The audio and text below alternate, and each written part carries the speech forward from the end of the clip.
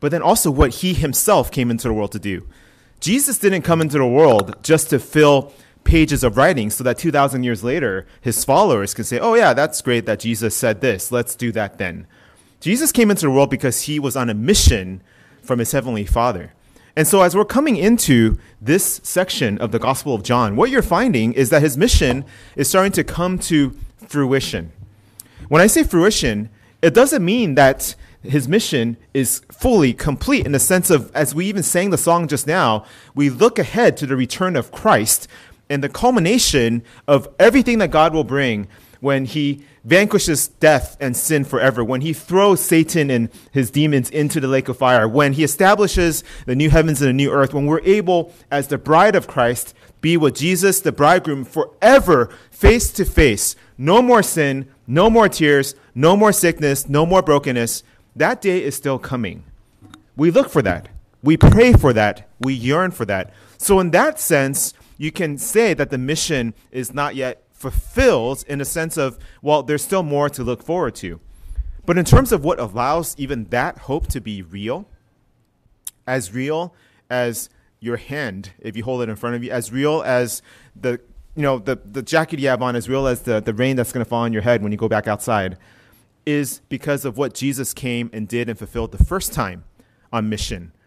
That he came, that he died a sinner's death that he didn't deserve, but that he was then raised into glory, and that he established a church to be a vibrant group of disciple makers that are then able to do so locally and then globally. So we're on mission because Jesus did his mission. We're able then to go on mission because we're not talking about ourselves, and we're not trying to make our own plans, and we're not trying to, outsmart other people. We're just going in obedience because Christ told us, and he promises us that he will finish his work in and through us. So that's what missions is all about. And I hope that then afterwards, after service, that you will stop by Hope Plaza, check out some of the organizations. I'm going to be representing there. I'll be representing YSMP, so come and say hello. There's a short little video. That's all I have for people. I have a video of last year's team singing praises, hanging out with students, and just having fun with each other. And that's a lot of why it is that we're being sent, to the churches in Arizona. So come in and say hi. Come and meet one another. If you have any questions, be glad to engage with you. But today is meaningful because Christ came and fulfilled his mission first. Now, being that this topic is in a particular context, in a particular area, in a particular geographical location, well, I wanted to be able to share some photos with you. Part of my sabbatical is I went to these places that the Bible story talks about today during my sabbatical. I was in Israel for about 10 days. Well, more like 8.5 because of airfare and stuff, planes. But I was there. And so I was at the places where the Bible references. And so I wanted to actually then introduce this message through some photos of what I was able to see and also how it connects to the biblical timeline. Whoa. Now, the Bible, the text of it will be up on the slides in front of you, but it's also in your bulletin, which is there so that you don't get distracted. Please continue to keep your phones off, and if they're too big of a distraction, just put it underneath your seat. You're not going to miss it. Let's use this time to focus on the Lord. And if you miss it a little bit, that's okay too. Let's still use this time to focus on the Lord. All right, so where are we looking at here in the course of the Bible story? Can you push? It's not. Okay. Well, in the start of chapter 18, verse 1, which was just read to you guys, this is a transitional verse that tells us where we are. So John writes, when Jesus has spoken these words, he went out with his disciples across the brook Kidron, where there was a garden, which he and his disciples entered. The background picture is actually now present day in the Garden of Gethsemane, a garden. Okay, now we don't know if this is exactly the same garden, but this is where if you were to go visit the site of Gethsemane, then you will see this garden. And there's a lot of tourists that go and visit. There's a lot of people, you can't go in it. It's kind of fenced off, but there's a lot of, trees there, a lot of olive trees, a lot of rocks and dirt. Israel has a ton of that. But let's go ahead and see why that's important in terms of where it was. Let's go to the next slide. So what you see here is from the perspective of Jerusalem. So, we talk about where the temple was. We talk about, Jesus coming into Jerusalem, to start Passion Week to start Palm Sunday. He walked into Jerusalem. I'm on the Jerusalem side. Do you see how there's like a hill on the farther side?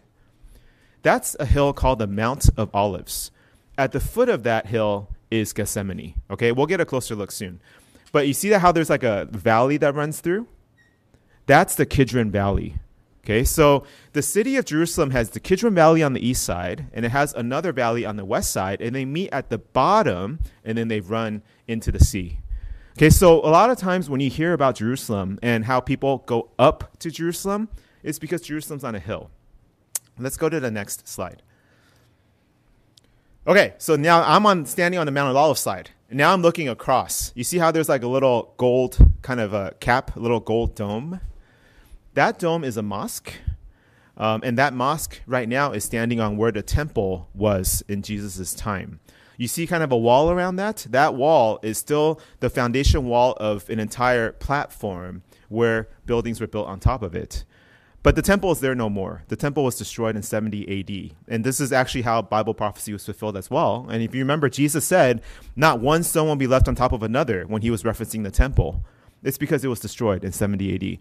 But I'm standing now on top of the Mount of Olives. Well, okay, not all the way on top, but like up the Mount of Olives. And I'm looking across, and the perspective is the opposite, it's the flip of the first picture, where I was standing on the wall side looking across to Mount of Olives. Now I'm on the Mount of Olives looking back at the original picture. Okay, so when you look at then that particular dome, if you can imagine that's where the temple was, then Jesus would have walked into the Kidron Valley, down, and then walked up the Mount of Olives, okay? But it's very walkable. In fact, people walk now. If you're wondering what those like boxes are, those are just a bunch of graves. And the reason why is because according to Jewish tradition, and they're still waiting for the Messiah, right? They don't believe that Jesus is the Messiah. So they're still waiting for the Messiah, and they believe that the Messiah will come down right in that area, okay? Mount of Olives, he'll come down. So they wanted the grave that was the closest as possible to where the Messiah will come, and then they would be able to see and experience that first. They would be able to be there to be a part of the resurrection when the Messiah finally comes. So on both sides, on this side of Mount of Olives, a lot of Jewish graves. On the opposite side, it's interesting. They actually have a lot of Muslim graves because they're trying to put their graves there to say, oh no, we're going to stop the Messiah, whom we don't believe. They believe that Muhammad was the final prophet and all that is necessary for revelation. Anyway, let's keep going. All right, so when I said that it's walkable, that's the road that we will walk down from Gethsemane down. You can see the valleys right underneath there, and then you can see the dome at the top. It's walkable. In fact, it would probably take about, I would say, an hour to walk from like where Gethsemane is back up. Most people don't do that. People take buses and they kind of find their way there.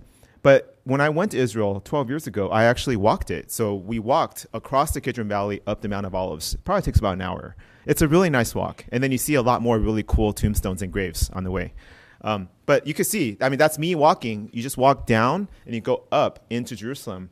If you flip it, Jesus and his disciples are walking from Jerusalem down into the Kidron Valley and then going up to Gethsemane. On the right then is a particular olive tree in the Garden of Gethsemane, the modern day version. And I just thought it was, kind of a cool thing to take a picture of. They had spelled out in stones, peace. And I think, the cry of our hearts probably as human beings is we want peace. But then the Bible teaches us that the Prince of Peace is the one who came and died for us and is risen and alive today. He is the one that actually can bring real peace in our hearts, in our lives, in history and eternity. Okay, but that's an olive tree. So that's an example of, where Jesus would have been praying near or where Jesus would be praying around. And olive trees are everywhere in Israel.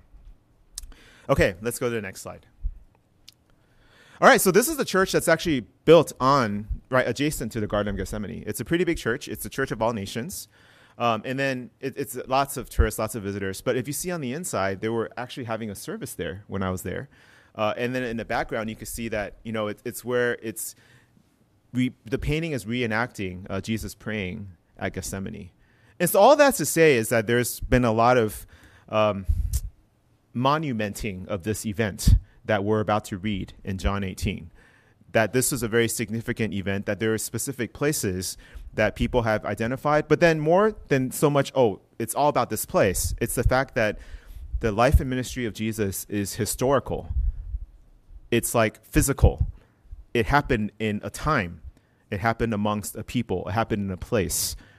And so Jesus came to our world, and we can actually see ways by which he was present and ways in which he could relate to us. And that's important, because what we're going to see as Jesus is about to go on this mission and finish the final leg of this part of the mission, that what he is doing prepares the way for us. Okay, he's not just doing this so that the attention's on him.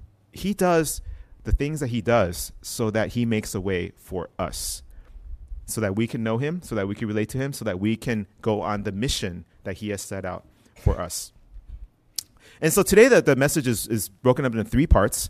We're going to call Jesus the Master, okay, because then it matches with the other part of the points, that each part is an M. So we're going to look at the Master's mission. So why did he come? Let's talk about that. What exactly was Jesus' mission? Okay, we're going to talk then about the Master's method. What did he do? How did he do it? And then finally, the Master's missionaries. And spoiler alert, that's you guys and me.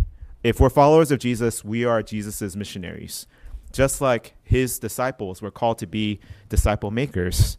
Those of us that come 2,000 years later, that put our faith in Christ because of his mission being accomplished on the cross and him being alive today, we are his missionaries. And so the Master's mission, the Master's method, and the Master's missionaries. Let's go to the next slide.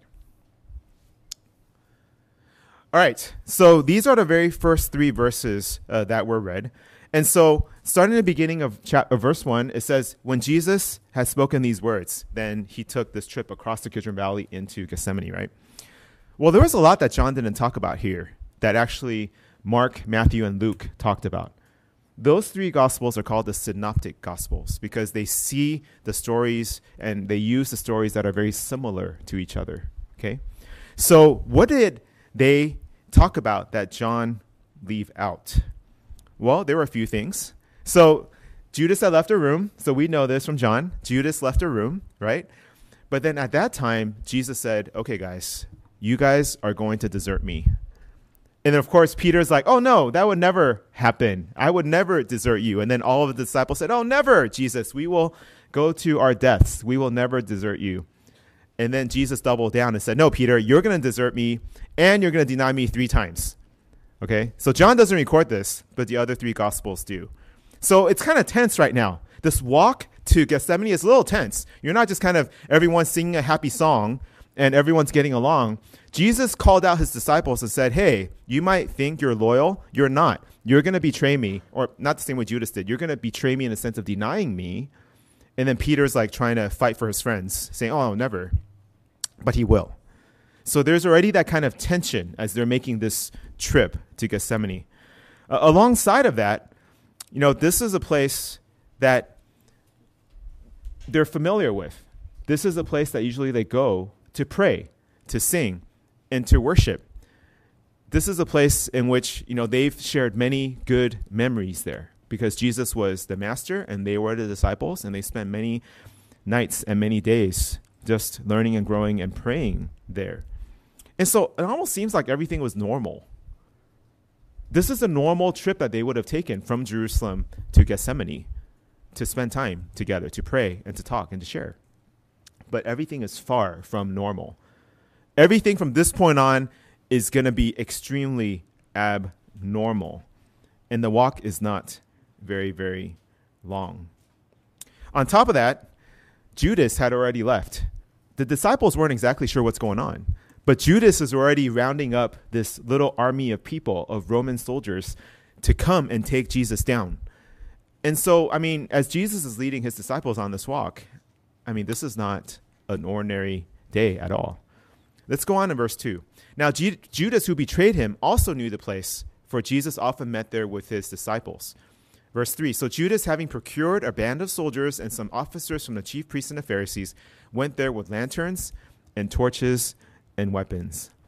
Now, I know that this is probably not exactly what happened, but in my head, I just can't get out the picture, of like the mob trying to kill the beast in Beauty and the Beast. That's kind of what I imagine. They got like their like scary faces on. They got like their, kind of like all this like camouflage and like these like army things, and they're carrying torches, and they're, carrying their weapons, and they're ready to take down the beast.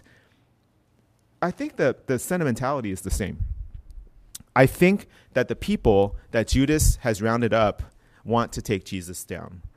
The betrayal is now just working itself out. The heart has already turned, but the betrayal is now happening in the actual people and the actual actions and the actual collection of weapons and soldiers.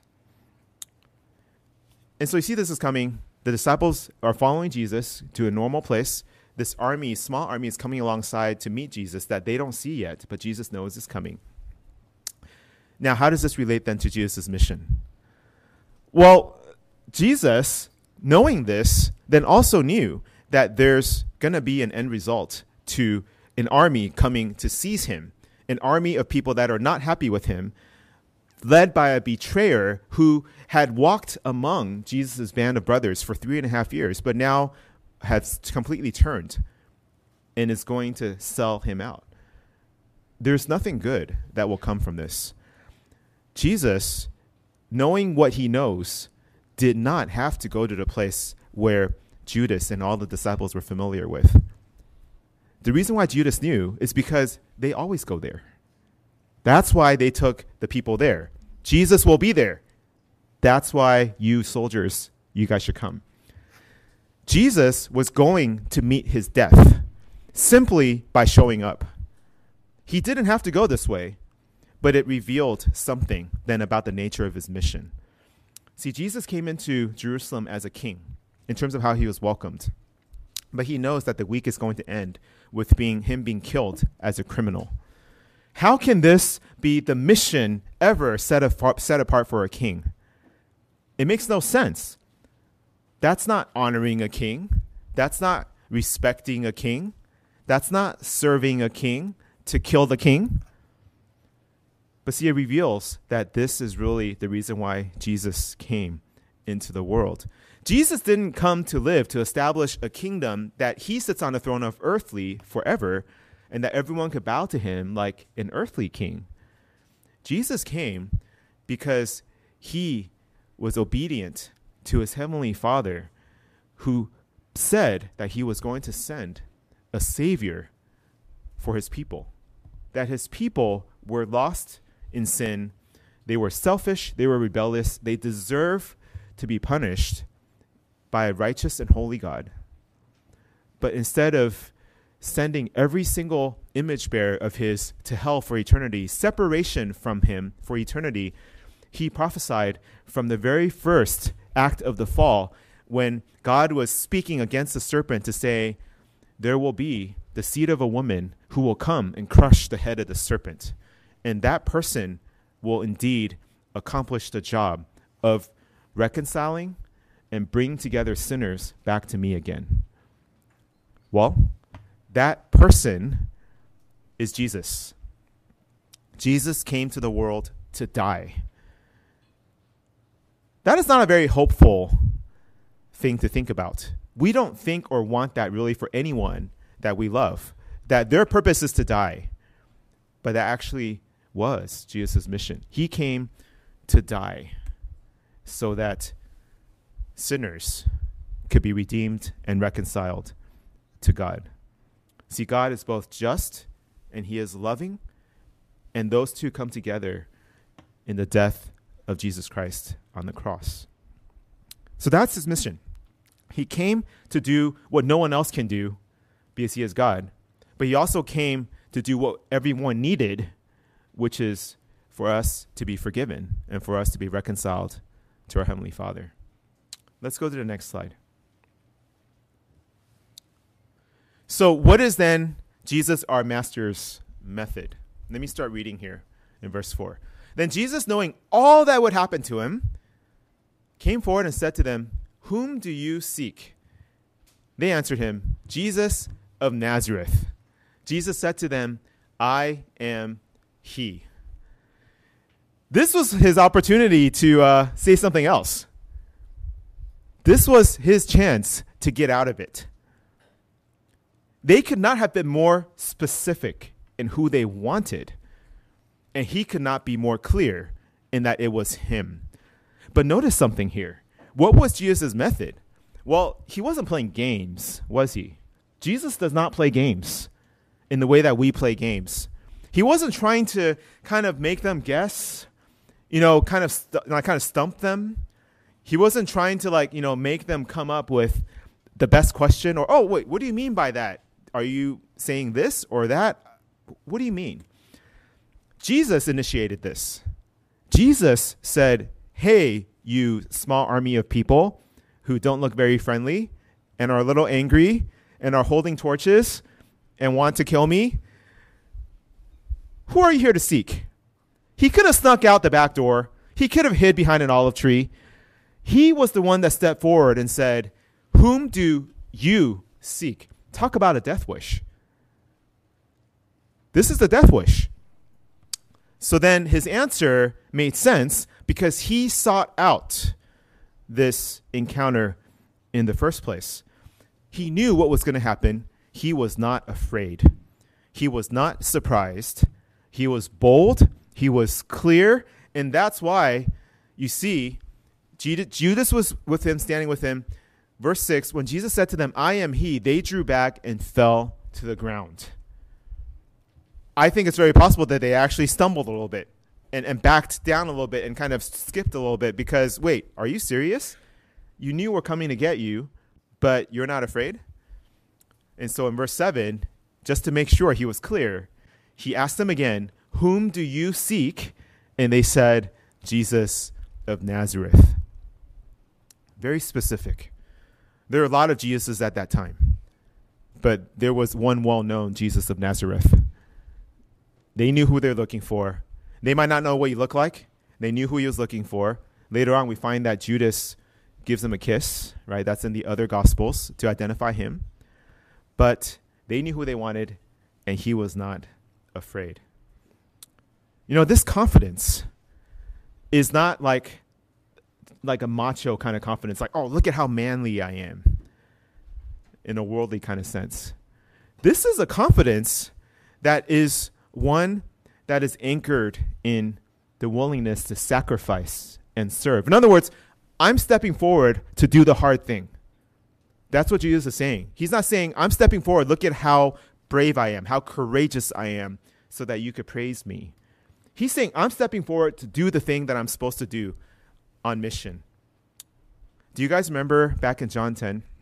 Now, there's a lot of I am statements in the Gospel of John that Jesus refers to himself. There's 7, actually. That most people acknowledge. There's 7.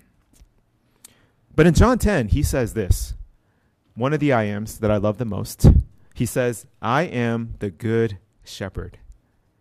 So not just a shepherd who has sheep, but he's a good shepherd. Like he loves his sheep, right?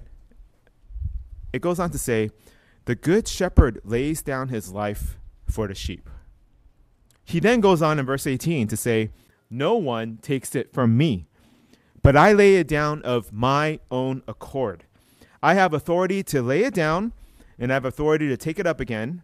This charge I have received from my Father. John 10, verse 11 and verse 18. So what are you seeing here then in John 18? You're seeing Jesus keeping his word. He's the one that said, hey, who are you looking for?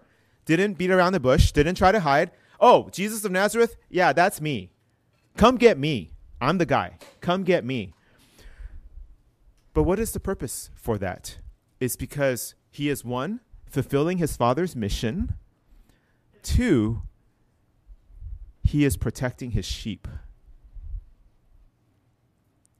We'll see that at the end of this passage.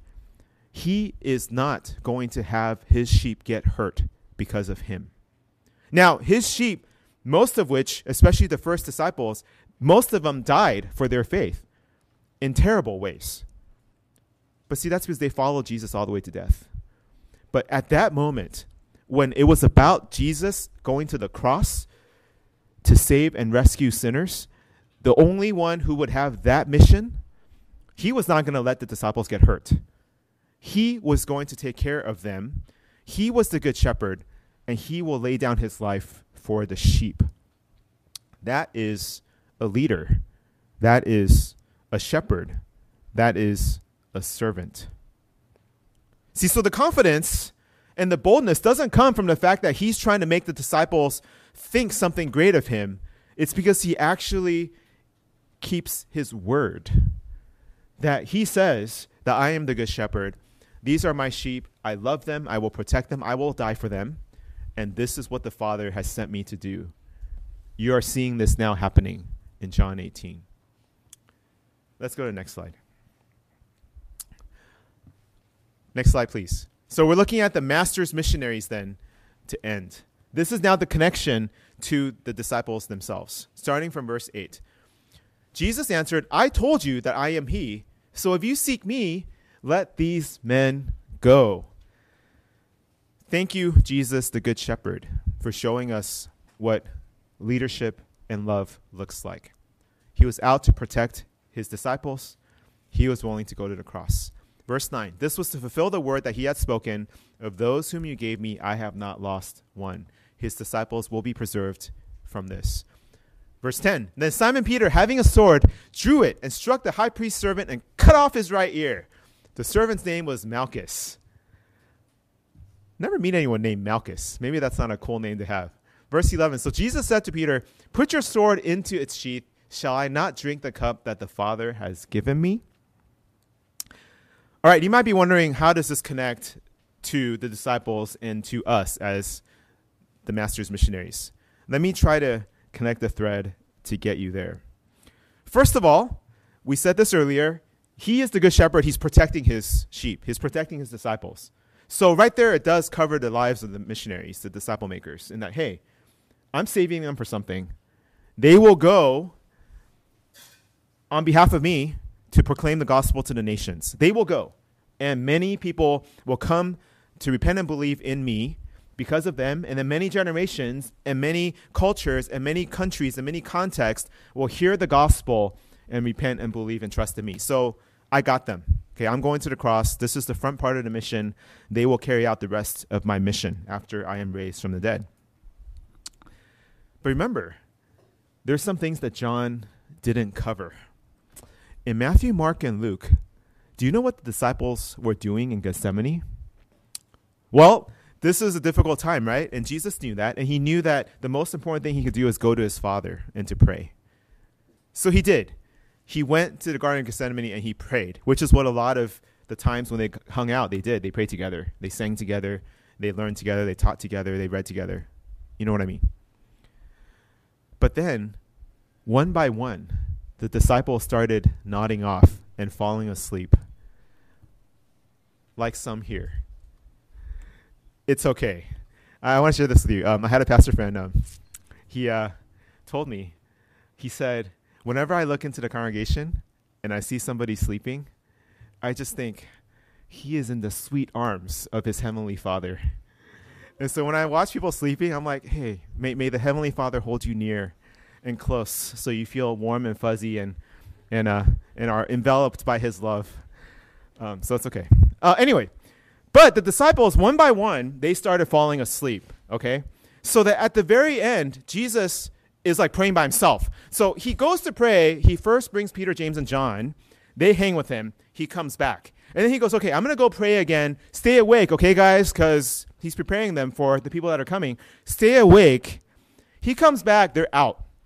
So he's like, come on, really? I mean, come on, help a brother here. So stay awake. He goes to pray one more time. He comes back. They're out again. Just unreliable. You just can't depend on these disciples, right? I mean, not only are they going to deny me, not only are they going to run away, not only are they going to fall asleep when I tell them to stay awake, they can't do anything right? Verse 8. If you seek me, let these men go. Look at who Jesus protects. He's not protecting people because they've like become like the green berets of like, fighting, and like they're not like the best like, pastors and theologians and speakers. They're not like the people that are most gifted or like the CEOs or like these are just his friends. Remember Jesus calling them that, right? He had a mission for them. He loved them. He says, let them go, you sleepers, you forsakers, you deniers, you sinners. Let them go. God's wrath is supposed to fall on me. Let them go. So right there, man, it's beautiful to see that not only are we not better than the disciples in so many ways, the disciples weren't that great, but that was never the point. It's because Jesus chose them, and that was enough. Jesus chose them, so he will protect them. Let them go, he says to these soldiers. If you guys remember, I want to weave this in because I think it matters. But when we're talking about God, sex, and relationships in Unicoi, we always go back to a foundation of what God created and intended human beings to be, right? So he created male and female. They're distinct. They're different in terms of who they are, biologically, spiritually, emotionally.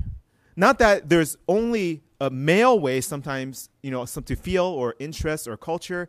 That we have to break a little bit, because sometimes we can share different interests and, carry ourselves in different ways, but still maintain our masculinity and femininity in Christ. But God made male and female different, and he then put them together as husband and wife, united in every way, in covenant love, anchored in him, so that they could be a shadow and a reflection of Jesus and the church. So the human marriage, which never lasts forever, is meant to point people to God's eternal and greater love for the bride of Christ, in Christ forever. So it's supposed to point to an eternal truth, okay, human marriage. But it's not the end all, it's not everything, but it's meant to be beautiful and set apart, okay? Do you remember how the fall happened in Genesis 3? So creation, husband and wife, family, marriage, Genesis 1 and 2. Do you guys remember what happened in Genesis 3 in the fall? Well, the serpent starting talking, making Adam and Eve question God, right? Are you sure you're not supposed to eat this fruit? Are you sure you're not supposed to have this? Are you sure you're not supposed to know and be everything God is? Come on, why would a good God make you not as good as him or not as powerful as him? Are you sure? And so then Eve, in the garden, took the fruit and trusted in a lie. Why do I point that out? It's because that happened in the garden, and that happened because the first Adam didn't speak up. And the first Adam wasn't bold. The first Adam didn't push back on the lie. And the first Adam hid. That's why Eve fell. And then he contributed to the sin by falling himself and eating of the fruit. What do you see here then in Jesus? He is the true and better Adam. That in a garden of anguish and suffering that's coming, in a garden in which his authority and his livelihood is being challenged in every way by people that are set on taking him down, what does he do? No, you guys are looking for me. Leave my people alone. And he does this to fulfill God's mission for him. The first Adam failed miserably. The second Adam fulfilled everything that God's image bearers needed to be restored to him again. And both of these things happened in the garden. God orchestrates these things. So then that relates to us, right? Now, we're called to make disciples of all nations, take the gospel to where people have not trusted in Jesus, share our lives with them, to call them to repentance and faith, and then to build up the local church. That's the Great Commission in a nutshell. The local church then teaches us as a church family how to follow Jesus together. And we're one big family in Christ, even though sometimes, there's weird members and different members and funny members and, smelly members of our church family. We're one spiritual family in Christ. Okay? That's a beautiful thing. We are meant to be the people that God has put together to continue on this mission. But here's the thing. You might look at this passage, you might go, oh man, I could never do what Jesus did. And I want to tell you, that's right. You can't do what Jesus did. You were never supposed to do what Jesus did. This is the cup that the Father has given to him. Only one person could die for the sins of all mankind. Only one person could live a perfect life. Only one person could please our Heavenly Father in our place, so that when we put our faith in him, that our Heavenly Father is pleased with us. Only one person can do this. That is the cup, then, that Jesus was called to drink, which led to his crucifixion. But we are called to follow him, and we are called to do so in love. We are called to do so not with power, but we are called to do so like him in sacrifice, servanthood, and care for those that he has sent our way. What Peter did would have made sense to us, right? Hey, don't mess with my master. Cut off the ear. I love to see the reel of that when we go to heaven. I love to see just kind of how that went down. But Jesus in the other Gospels actually talked about how he not only told Peter, hey, this is not the way. It's not through forcing someone to be a Christian, forcing someone to believe the gospel, forcing them to live the way that we do without actually experiencing the forgiveness and the newness that the Holy Spirit gives to us. But in the other Gospels, Jesus actually healed the right ear of Malchus. He healed him. He restored him. That doesn't mean that he was saved and rescued from his sin, but see, Jesus did what was actually easier for him. Right? Yeah, here you go. I think that's helpful for us as the missionaries of our Master to see, hey, you know what? You could try to force people into living or saying that they're Christians, or you could just do as Jesus did and be that servant leader that's willing to be bold, that's willing to continue to point people to God's word and his promises, that prepares himself in prayer, that is selfless, that is looking out for others. That is what we're able to do. And you notice that sounds a lot like what Jesus said, right, when he was summarizing the law. What are the two great commandments of the law according to Jesus? Love God, heart, mind, soul, and strength. Love your neighbor as yourself. You do those things, you preach the gospel, people will come to Christ, even the most unlikeliest of his people. All right, let's go to the next slide. Here's the big idea, and then I want to share some closing applications. The big idea is this. Jesus engaged his mission willingly with boldness out of love for his heavenly Father and for us, the future disciple makers. It began with the first 11, but it has then continued on to us. Okay, let me say that again.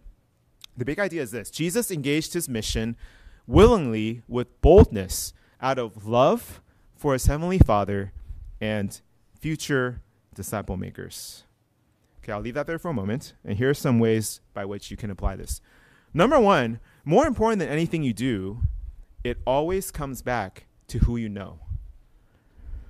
If you hear about this Jesus who willingly and boldly went to the cross to save you from your sins so that you may be reconciled to God, be restored to the God who made you, but then also could live a new life that ends and culminates in eternity with him, but you have not put your faith in Jesus, that's the most important thing for you to consider this morning. Just because some of you have been coming to church your whole lives, or you've been sitting in youth service for years, or you grew up in families that are Christians, or you have friends, that love Christian music, that doesn't mean that you yourself are a follower of Jesus. It always begins with who you know. And the most important person to know is Christ. It's most important to know this Jesus who then fulfills his mission, calls us to mission, and wants us to be restored to our Heavenly Father and for us to be forgiven of our sins. And so if that is you, please, now after service, talk to your youth counselor, talk to your friend, talk to me. I'll be here a little bit after service, or maybe not, because I think I'm going to the Hope Center. Come talk to me at Hope Center so you can watch the video about YSMP and see who's in there, so that you could make that decision and to follow Jesus. If you are a Christian, though, a follower of Jesus, then you should think about, wait, how am I trusting and obeying Jesus?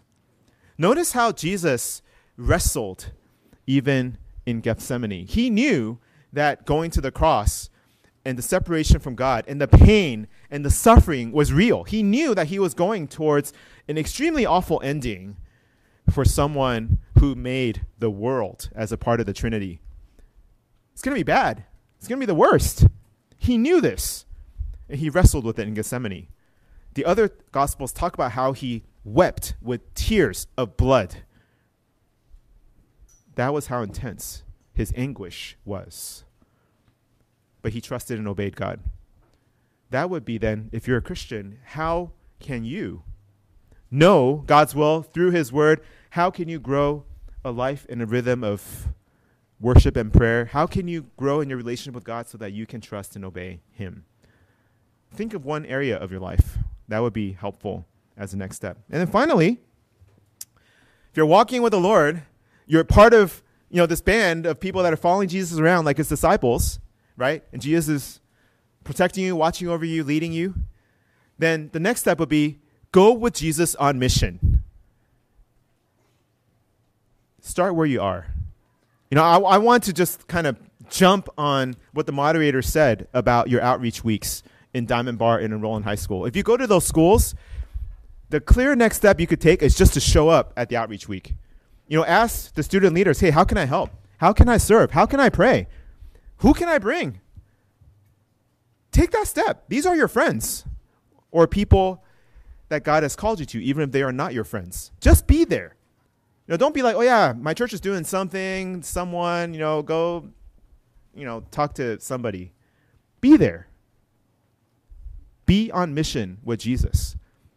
For some of you guys, it might be considering going to YSMP this summer, even though we have a space capacity. Maybe that would be something you can consider. But if for some reason those two, are less than what you want to do, or you want to do more, you know what? That's what Vacation Bible School could be for you guys. We're here an entire week. We're camped out on campus at the end of June just to build relationships with the families and the communities that are near us. And there's ways in which, especially as students, you could serve. Right here in our home, where we open up our facility to the community, that could be how you can go on mission with Jesus. So think about that. Think about your next step in following Jesus, in growing with Jesus, and in going on mission with Jesus. And that's the very, very last slide there, which I think you're fine. All right, so with that, let me close in prayer, and then we'll end our service. Father, I thank you so much for today and for this time that we have. I thank you, Lord, for Jesus and all that he is and did and continues to do for his disciples, those that he has loved, those that are among us, those that you love, and those that you have saved, are saving, and will save in the future. God, help us to look towards Jesus on mission and find ourselves with him. I pray, Lord, that you would be with us, especially if there's some of us that have not repented and believed in Jesus as our Savior to forgive us of our sins. I pray, Lord, that you would call us to do that you would move in our hearts to respond to you in that way, and that you would let us know so that we're able to encourage them and build them up.